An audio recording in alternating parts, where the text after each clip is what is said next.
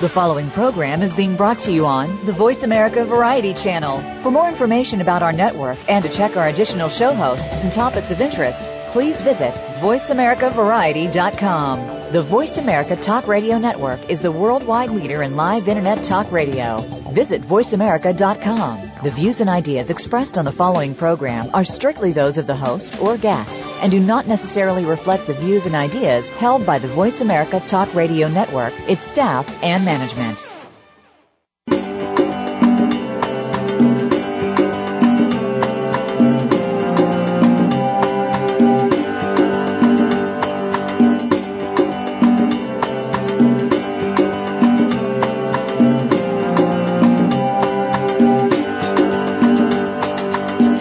Save our wildlife, save the environment, save our world. It all starts with a little knowledge. Welcome to Our Wild World with Ellie Weiss. There is so much that's being done and can be done with help from specialists and marginalized community groups to you. We'll discuss the future of Africa, the wildlife, and the people, and show you how it affects the entire planet. Now, here is Ellie Weiss from the Wild Eyes Foundation. And welcome to another day in Our Wild World. Today we have some special guests from Zimbabwe. They happen to be in the U.S. and we've met up. They're also a Wild Eyes grantee. And it's Jessica Dawson and Roger Perry, the founders of the Victoria Falls Wildlife Trust, previously known as the Wild Horizons Wildlife Trust. And they work in concert with the wildlife departments and veterinary departments, doing a lot of research and education within the local communities and beyond in the Kavango-Zambezi Transfrontier Conservation Area. We'll talk about that a little bit more from Roger and Jessica. And their current major projects are genetics evaluation, tracking in anti-poaching, wildlife disease monitoring, and tracking the movements of tuberculosis between wild and domestic animals and people, along with providing critical veterinarian services and wildlife rescue. Roger is the wildlife manager for the Victoria Falls Wildlife Trust, with more than 15 years' experience in the wildlife and tourism industry. He spent 10 years working for the Zimbabwe Department of National Parks and Wildlife as senior warden of the Chizarira, I believe I pronounced that correctly. Roger will correct me if I'm wrong, National Park, while also performing piloting and flying for the national parks. He also has 15 years of qualifications of darting and capturing wildlife and oversees the running and management of the Victoria Falls Wildlife Trust Laboratory in the rescue and rehabilitation of injured, abandoned, and orphaned wildlife. Jessica Dawson, his wife, is originally from San Diego, California.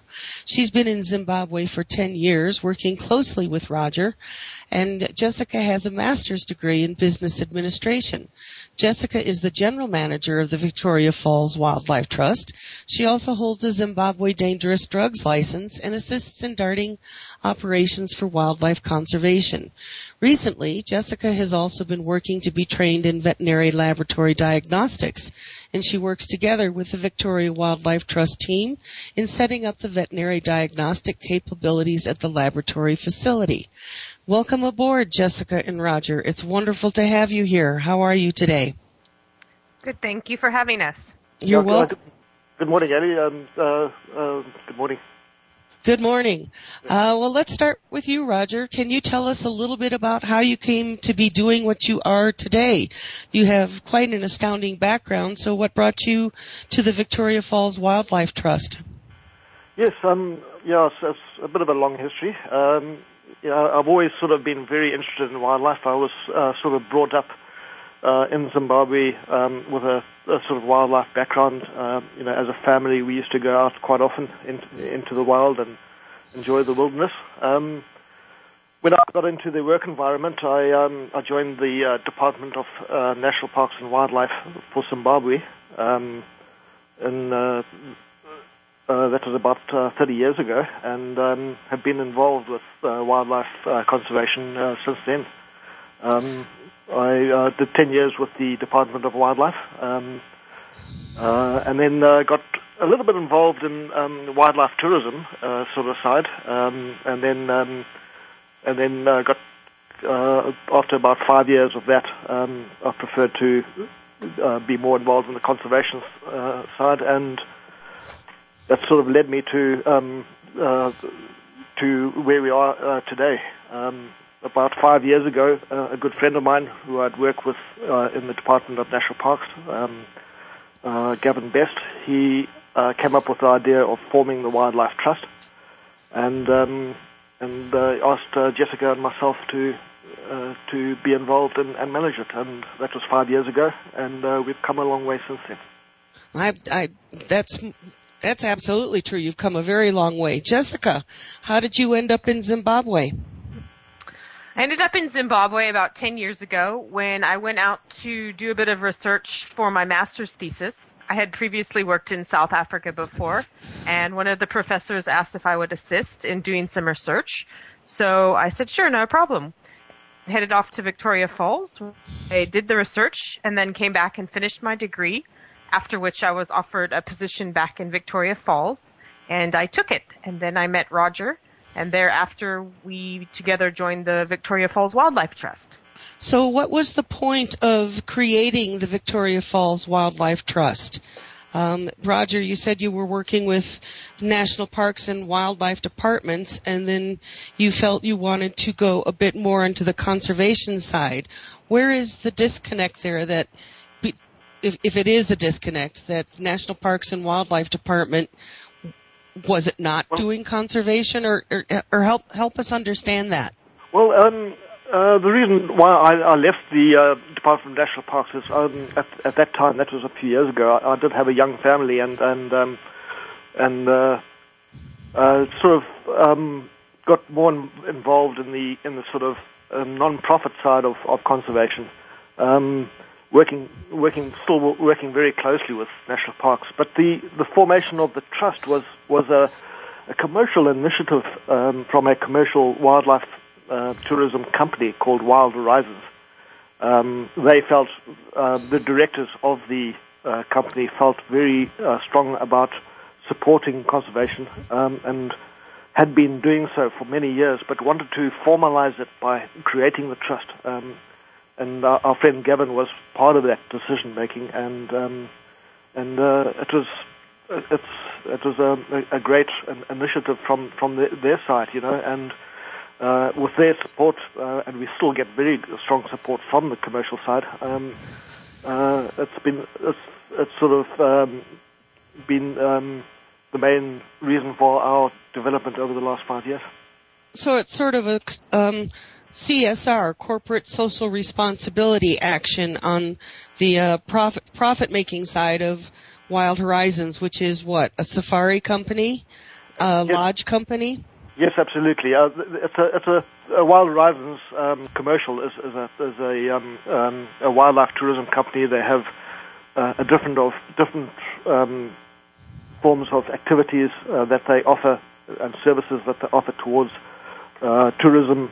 Visitors to the region of Victoria Falls in the form of accommodation, activities like rafting, etc. So have you found over the past, let's say, 5 years, you say the Victoria Wildlife Trust was formed 5 years ago. Have you found over the past, decade, that wildlife conservation in Africa is finding the need to go more toward this corporate social responsibility as to just tourism, to build up conservation on the ground with the local people?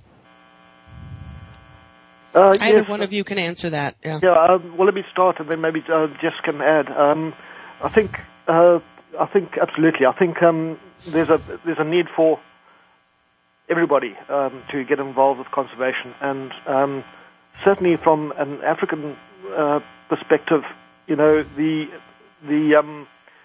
pressures on governing administration, with regards to economy, etc., is reduced, and it reduces their ability to really become effective. No fault of their own, but they what I'm saying is that support from commercial operations and corporate operations is essential to contribute and support governing bodies. Jessica, do you have anything to add to that? Yeah, I would just like to add that the Victoria Falls Trust, while it was established as a commercial initiative for wanting to put more back into conservation, independently and separately, and despite that, Wild Horizons, the commercial side, continues to support the trust as well as other corporate social initiatives within the region. And there's definitely been an increase in the amount of support that we've been getting. Of course, this is related to the economy improving within Zimbabwe in the last few years. And I think more and more tourism companies are seeing the need to be able to put back into conservation because most of the time their profits are dependent upon conservation being sustainable in the long term. That brings us to an interesting point. Here in the U.S., we don't really have a forum or a format that I've noticed that there is in Africa to in terms of what we were just saying, the tourism companies finding the need and taking the responsibility and taking the initiative to get involved in conservation and give back.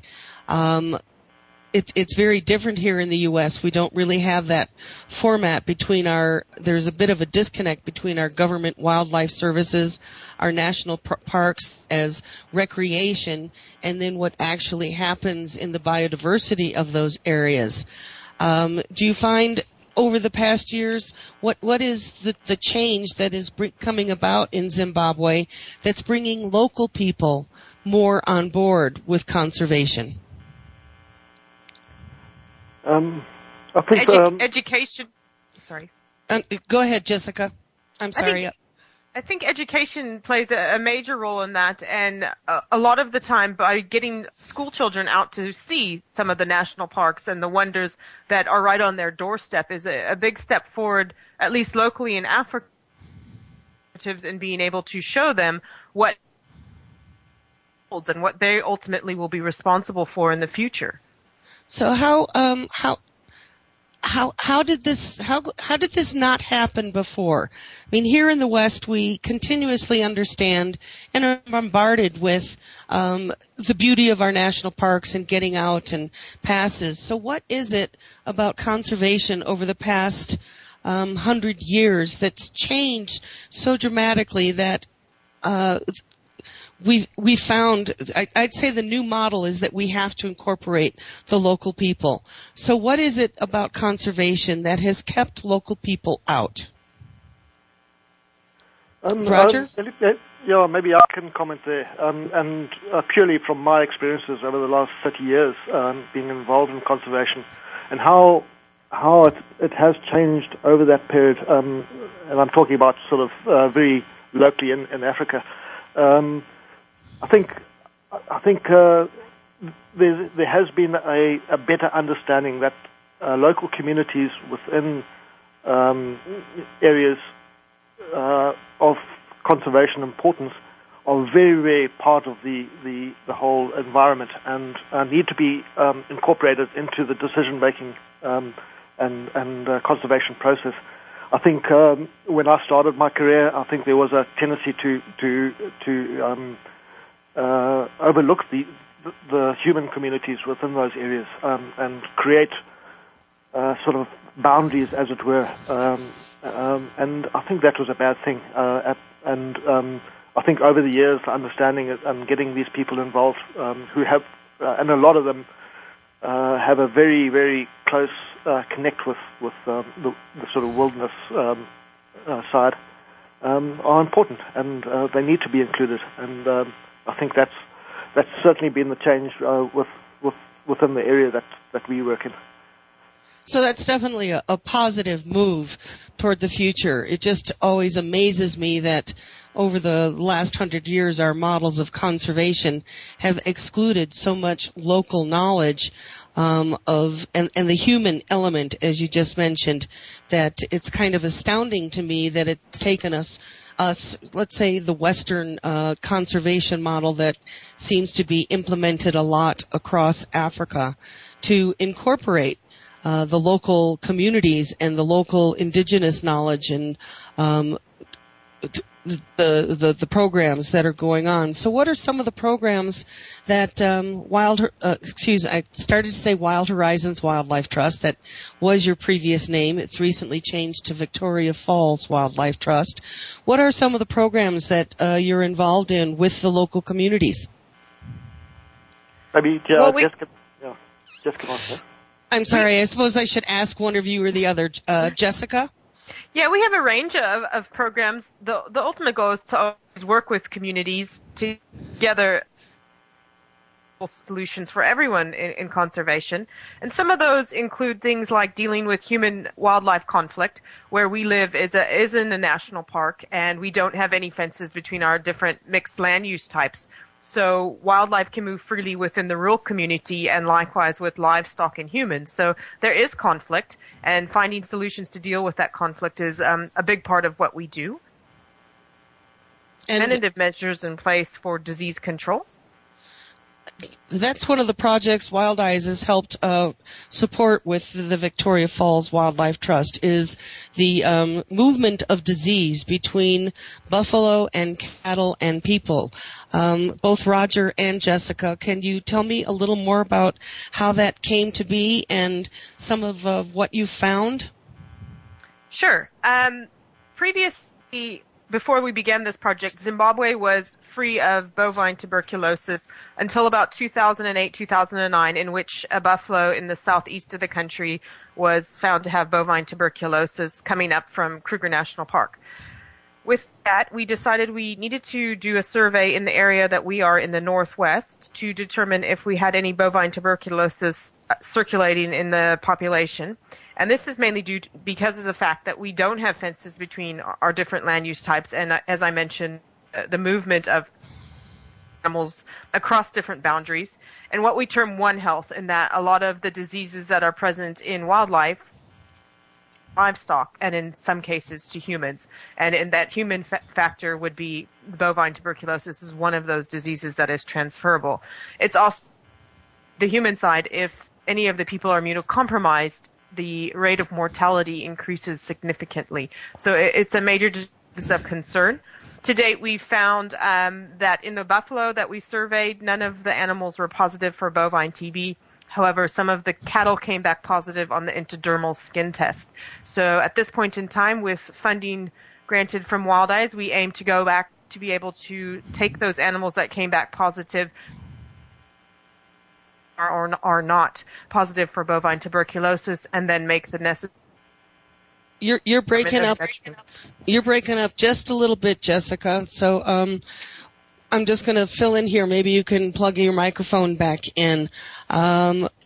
This is an interesting parallel with what goes on in Yellowstone National Park and the bison that we have here that move in and out of the park. One of the big ranching complaints is that when the buffalo move out of the park, they're going to transmit brucellosis to the livestock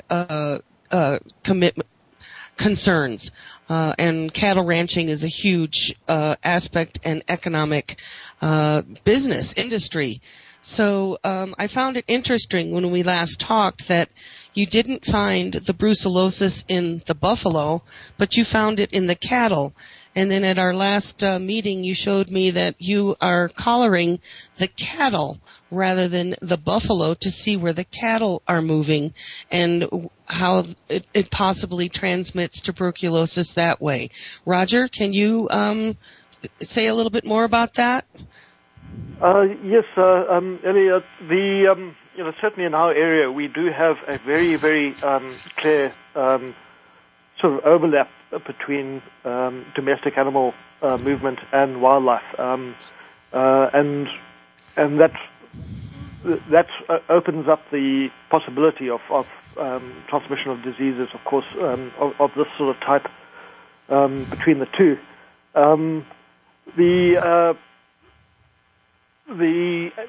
We did actually put some collars on the buffalo as well, and we are now planning to also try and get collars onto the cattle. We haven't done that yet, but the buffalo movement that we have monitored over the last 2 years has shown that they do utilize the same sort of areas that the cattle does. So there's a huge possibility of crossover there, and of course concern as well. So through our continued work and trying to find out exactly what's happening with the different diseases, we'll be able to hopefully, working together with the government authorities like the Department of Veterinary Services, is to come up with some reasonable management policies to be able to reduce that possibility of disease crossover and spread. So I have a quick question. Which one have you found that moves more? Do the buffalo use the landscape, the larger landscape more, or do the cattle and people use the larger landscape more, traveling between these multi-purpose areas? I think the cattle have the furthest range in terms of movement. It was quite interesting, actually. Of the two herds that we did collar, the one herd was very, very localized, and it did not move. Probably moved within, 10 square kilometers. Whereas the second herd, which was actually a larger herd of over 1,000 animals, we found that moved more so. In fact, it actually went right across to Botswana and back again. And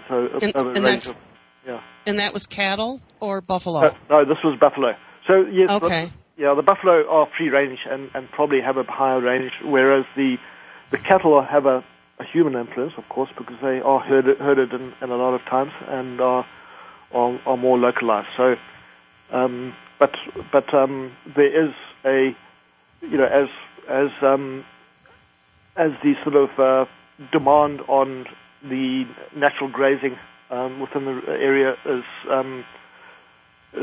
in demand, the herders are going further afield. So there is you can call it an encroachment into the more wilderness areas by the domestic animal.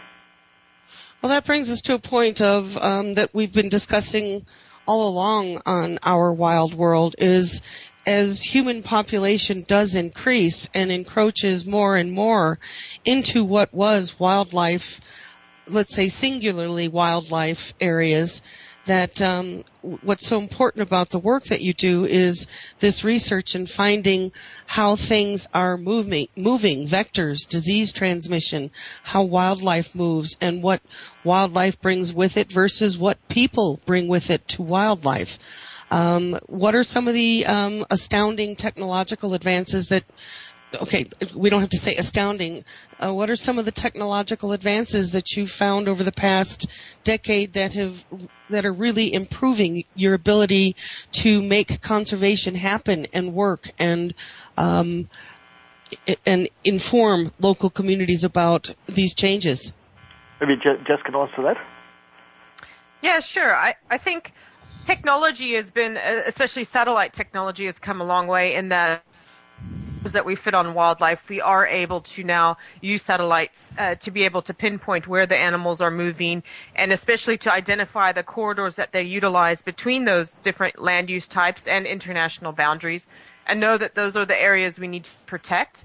As well as that is quite astounding is the use of camera traps to be able to identify not just species, but up to individual animals, especially on cats like leopard and cheetah. You can use spot patterns to be able to identify those individuals and to be able to figure out where they are moving on a smaller, localized area. And how do you translate this information, this knowledge, transfer and translate, not just language-wise, but transfer this knowledge to the local people so that they work with you? Well, maybe I can come in here. Ellie, the different projects that we have got are sort of ongoing at the moment. Certainly with the Human Wildlife Conflict project that we've got, we work very closely with the local rural council. It's called the Wangi District Council. And we, through that, we have quite a lot of open discussions with the the leaders of the communities, the crawl heads, the chiefs, etc., etc. So there is a sort of dialogue there with those people. The project, that particular project, the Human Wildlife Conflict Project, at the moment is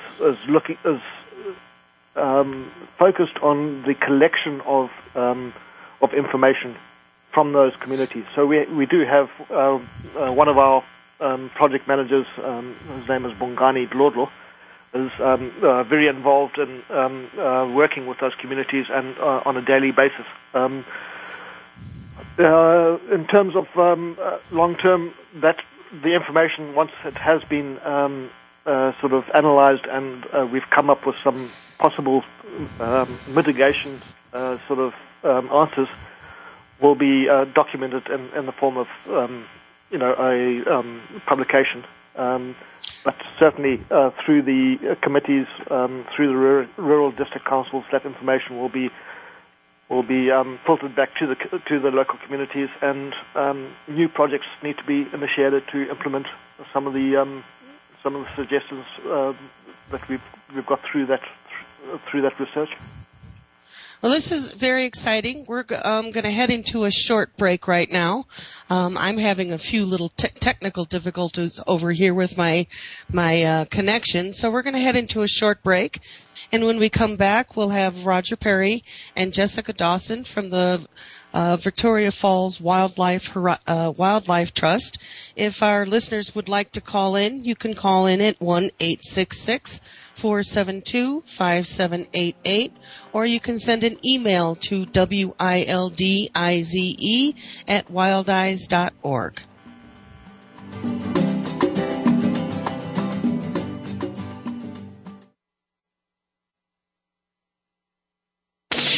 The Internet's number one talk station. VoiceAmerica.com. Wildlife. No wild, no life. Big, scary, beautiful. Predators are in danger. Without them, our rivers dry up. Our forests don't grow. Our communities go hungry. Our biodiversity crumbles. Wildlife drives our planet's ecosystems. The Wild Effect. It's in our hands.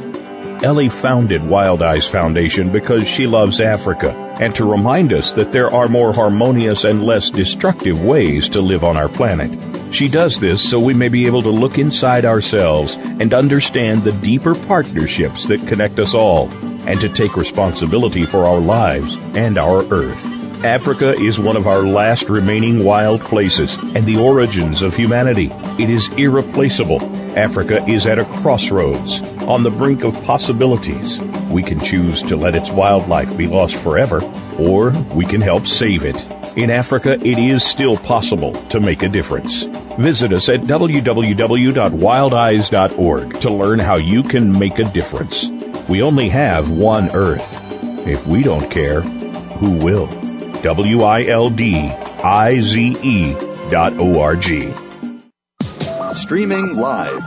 The leader in Internet talk radio. VoiceAmerica.com.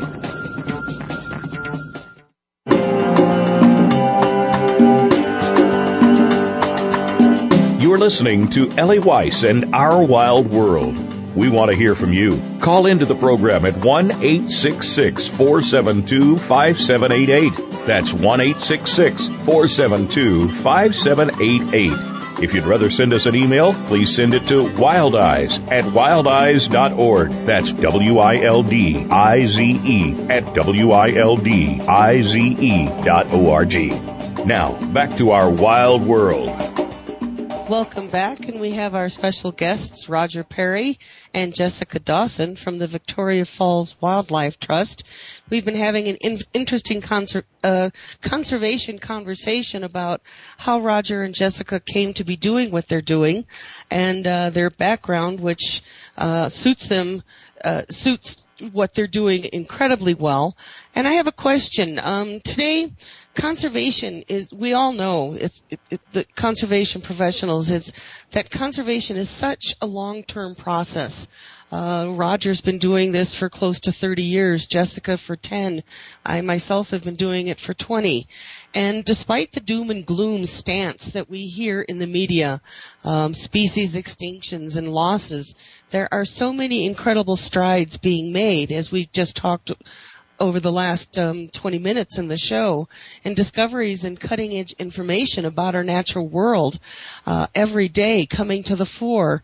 How do we get this positive conservation news into the hands of the public on a routine basis? There seems to be oftentimes such a disconnect in Africa, in this case in Zimbabwe, the incredible work that you're doing with the local communities, getting the local communities on board, and then this disconnect where we feel everything is being lost. How do we, as conservationists, get the news out there that things are changing, that there is a paradigm shift happening? Roger? Debbie, I think it's very important, what you are doing through your program here, and through the other media, things that we can tap into. I think that's very important. I think also, over the years with, the improved technology, through satellite TV, et cetera, more and more people are getting exposed to this. And I think it's important that there is a flow of information from work that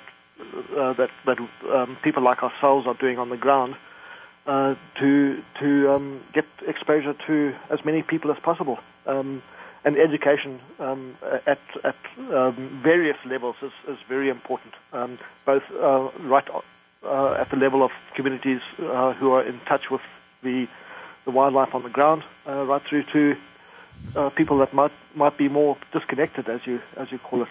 And I think through this, it's important that we keep up that education as much as we can. Do you think we're facing what some people, Mark Dowie, an environmental investigative journalist, and what some people call a conservation fatigue? Definitely, I know as a nonprofit organization, we face a donor fatigue. Do you think we're, with all the news and the strides that we have made and the access that we have through satellite TV and wildlife documentaries, do you think there is a fatigue going on? And if so, how do we combat that? Jessica? Yeah, I suppose it depends on who you are and where you're located in terms of what you have access to. Definitely, I would say that if you're involved, there is a conservation fatigue. But I think for the general public, there's a keen interest, and most of those documentaries and whatnot wouldn't be where they are if there wasn't that continued interest and drive from them to be able to see what's happening in the conservation world. So yes, in some regards there is, and in others maybe not yet. So do you think? Go ahead, Roger. Maybe Ellie, I can comment there. Just from my personal experience, having been most of my life in Africa and very involved with conservation, and my visits out here to the US. One of the things I do notice is that people are more disconnected here, and I think it's because of the advancement of the most people do not have the conservation in the back of the mind, whereas where we come from, people are more connected. They see it from a day-to-day. It affects their lives on a day-to-day basis. You bring up that's an excellent point. Yeah. And I think it's also quite a lot of the media, you get a sort of mixture of different types, of course, through the different wildlife magazines and different television programs. I think one of the concerns that I possibly have is that a lot of these programs on television, the reality type, are very dramatized as well, and are there to, obviously, get the interest of people. Yeah, I'd say they remove our focus from the important issues that we need to address today, conservation, our policies, where our world is going, and bring it down to individual chaos and problems, that it's a way to escape dealing with every day so that you can watch somebody else's problems and not feel so bad. And when I'm in Africa, I don't care whether it's Kenya or East Africa or Southwest Africa, there is not a preponderance of these types of reality shows, or the shows and the drama series that I see in Africa deal more with community life. So you make a very excellent point that, and I've made it many times on this show, that we are here in the West getting farther and farther away from our natural world. And my problem with some of the wildlife, biosphere, natural history shows is they do show how stunning our natural world is. I mean, a series like Planet Earth or Discovery Wild is astounding in that we're getting closer and closer. But do you find when you meet up with Westerners in Zimbabwe that this lure to get closer is actually detrimental to what's going on in terms of conservation? Roger? Yeah, I think you are right. I think there is a bit of that. I still feel that because people are more in touch there. And I think a lot of the people, a lot of the communities don't really have access to a lot of the media. A sort of exposure that say people in the Western world get. So I think their sort of insight into conservation is more from local experiences than from media exposure. So more reality based. Yeah, I think so. Maybe Jeff can comment on that. Yeah, having to live with conservation, as Roger said, on a day-to-day basis, whether it's wildlife conflict, a lion coming in and taking your cow, or your cow having come up with tuberculosis. Jessica, you're originally from the U.S. and have spent the last 10 years in Zimbabwe. How would you address this?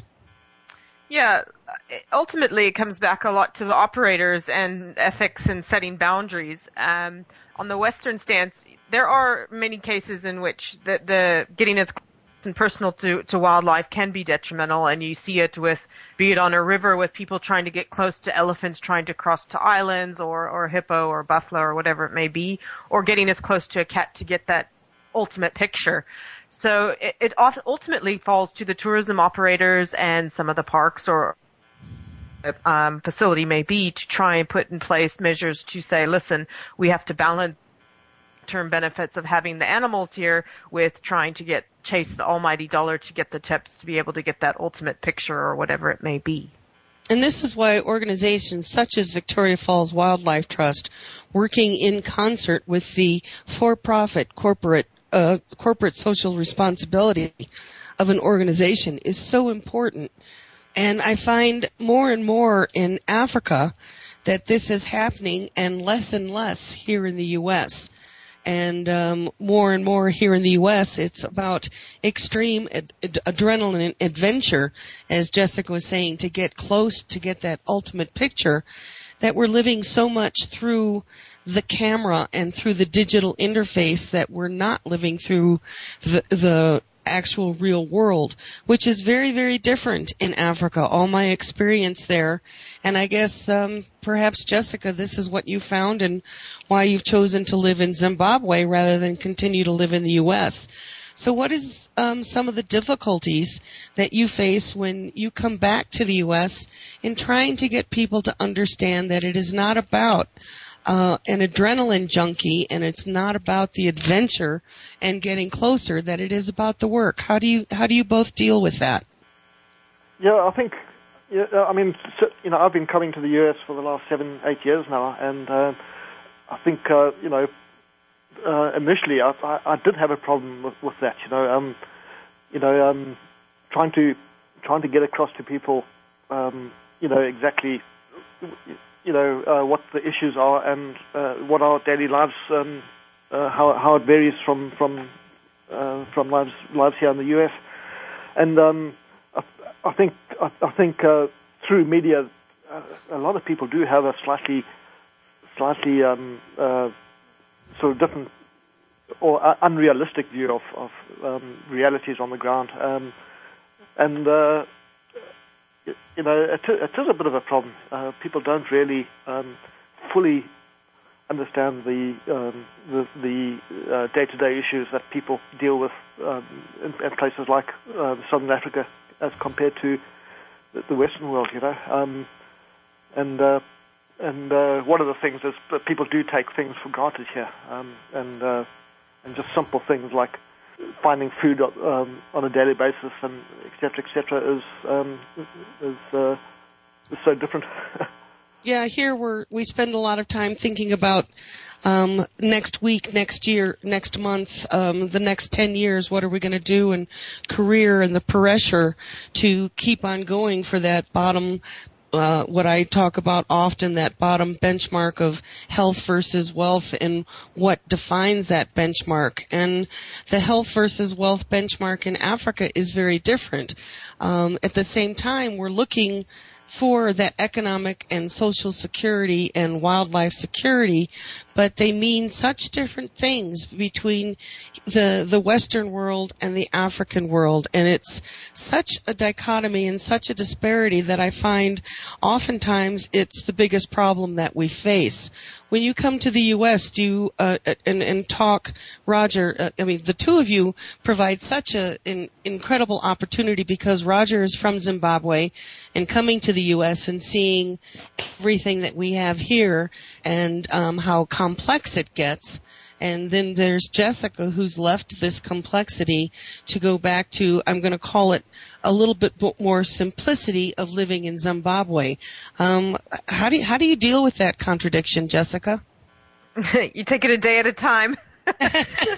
So would that be some advice that you'd have for people here? Just take it a day at a time? If you're in Africa, you take it a day at a time because you never know what the day is going to present itself with.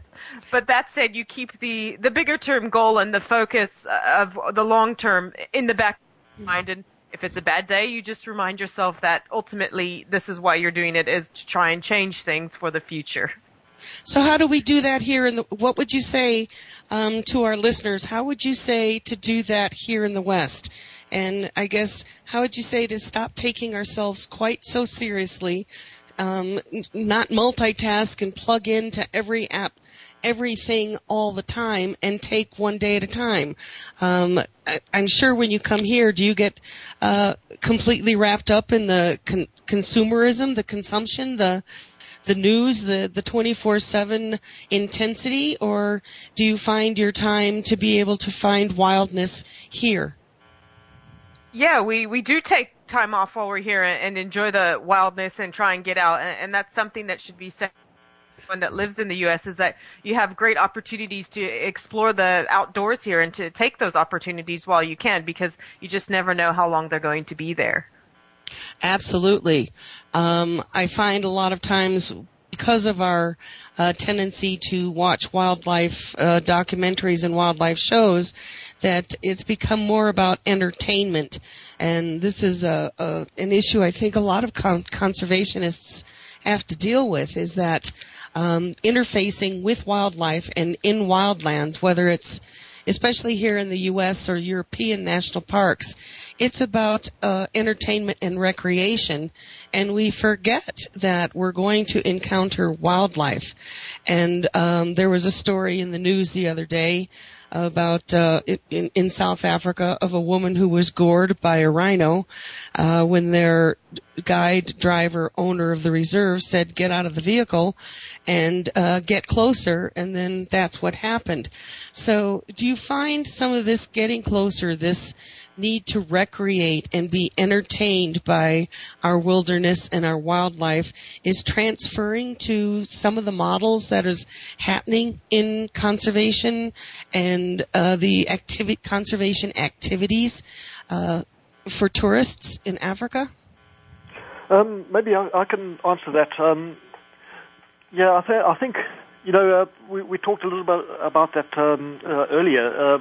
This sort of disconnect with reality on the ground, and certainly from my perception of visitors coming from overseas, having been exposed to a lot of this sort of reality, inverted commas, and dramatization on the medias, different medias. People are a little bit disconnected, and certainly the need for having professional guides and people on the ground to guide them is important. People think they can walk up to animals like some people do on some of these programs, and not being directly connected with the different sort of dangers and you mean understanding that they're a wild animal? Sorry, say again?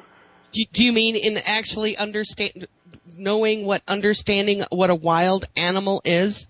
Well, yeah, to a certain extent. One of the things I have done over the years is I've been running these what we call wilderness awareness programs, or educational sort of programs, and getting people to understand how the wilderness ticks, and you get people from urban backgrounds, they understand their home environment very well. They know where all the dangers are. They know how to survive in those environments. But you take them out of that into something totally different, like the African wilderness, and they become very uncomfortable and don't understand where the boundaries are and what the dangers are, et cetera, being able to adapt and learn more about your natural environment is important and the more that you sort of understand about those sort of issues, the better you are in terms of making decisions through your daily life to be in touch with conservation, I think. You just said some really important things there. I hope our listeners really heard what you had to say. I have a question. These wilderness workshops, do you offer those to Westerners coming to the Victoria Falls Wildlife Trust? Are you offering them in Zimbabwe, or are you offering them here when you guys visit? Well, it's mostly the ones I've done over the years. I've been doing them for the last sort of 10, 15 years. It's mainly in Zimbabwe. People wanting to learn more about, the African wilderness. We have, over the years, I have thought about coming back and doing something similar here, but that's never really come into any action at all. Yeah. But it could be something that we could investigate and try and get off the ground. So the people that you're working with, are they urbanite Zimbabweans? Are they tourists? Or are they local people who have got feeling disconnected? Yeah, it's a variety actually, and depending on the focus participants of these different courses, we would change it subtly to be able to accommodate the different experiences that the people have. It does vary from tourists, overseas people that are very interested in wildlife, to right down to local rural community people, on the ground, who are probably more in touch with the wilderness, but have a different perception. I love this idea. So I understand your project has some volunteer opportunities. We're getting close to wrapping up our show. Is there some information that you can give to our listeners about some of the volunteer opportunities at the Victoria Falls Wildlife Trust? Jess can answer this. Sure, Ellie. We do take volunteers and interns. We take only 6 people at one time. And a lot of the focus is towards wildlife conservation, veterinary, but we take a range of people from different backgrounds. The program generally runs for about 5 weeks, though we do take shorter information site, which is at this time is www.wildhorizonstrust.org. Under the project section is as a link to internships, and that will show all of the some photos as well as various information on costs and what is available for project programs to be able to do. This is excellent, and just in case you didn't get that website, it is www.wildhorizons, WILDHORIZONS, TRUST.org, wildhorizonstrust.org. So they take, Jessica and Roger offer some interesting volunteer opportunities for those people who are serious about getting involved and learning about wildlife. And it's not necessarily about getting closer and getting hands-on with animals. It is about learning to respect wildlife and understand some of the challenges and the veterinary issues that Jessica and Roger and the Victoria Falls Wildlife Trust have to deal with on a daily basis. By volunteering or even visiting the project through the Wild Horizons corporate side and joining in on some of the activities and staying at some of the camps, you'll get a great opportunity to learn firsthand, see firsthand, and feel firsthand some of what we've been talking today. So we're about to wrap up. So Jessica, Roger, if there's one thing you would like our listeners to take away from today's conversation, what would that be? I think, if I can start this, each one of us needs to commit to educating our children in conservation matters, and to support conservation initiatives where possible, and bring conservation issues into our daily lives. I think that's important. I'd say you're absolutely right, Roger. And here in the West, that means donating to a project. You can donate to Victoria Falls Wildlife Trust through Wild Eyes Foundation or through the Victoria Falls Wildlife Trust website. There are plenty of people, a lot of hardworking people like Roger and Jessica and myself that are out there doing the work every day. And what we need is you. We need the public. We need the support. So the point of Our Wild World is to educate people and provide information from experts and people in the field to know what's going on, how they can get involved, and that every little bit you do makes a difference. So I would agree with what Roger said. We need to reconnect with our world, our natural world, and make conservation a way of life, not just an activity and not the 5 easy steps to what you can do to conserve today. It's making it a lifestyle and adding it into your world and understanding that without conservation and without wildlife, then we have a very different planet. And is that one that we want to live with? And personally, I would say the three of us having this conversation today would say, no, that's not a planet we want to live on. So, Jessica, do you have any parting words for our listeners today? Just get out there and enjoy it while you can. That's you took my words exactly right out of my mouth. Every week I end the show with saying, get out there, let your feet touch the grass, go see a tree, look at our wild world, and understand the beauty and the magnificence that is around us every day. And do something, whatever little thing it is. If you do one thing to to make our world, our wild world, a better place. So until next week, this is Ellie Weiss signing off with Our Wild World, and I'd like to thank Roger and Jessica for being my guests today, and hopefully you'll come back another time. Thank you. Thanks, Lily. Thanks. Thank you. Thank you again for joining us this week. Be sure to tune in next Monday at 11 a.m. Eastern Time, 8 a.m. Pacific Time for another edition of Our Wild World with your host, Ellie Weiss, on the Voice America Variety Channel. Think about living with wildlife during the coming week and what you can do right now. Thanks again for listening to the preceding program, brought to you on the Voice America Variety Channel. For more information about our network and to check out additional show hosts and topics of interest, please visit VoiceAmericaVariety.com. The Voice America Talk Radio Network is the worldwide leader in live Internet talk radio. Visit VoiceAmerica.com. The views and ideas expressed on the preceding program are strictly those of the host or guests and do not necessarily reflect the views and ideas held by the Voice America Talk Radio Network, its staff, and management.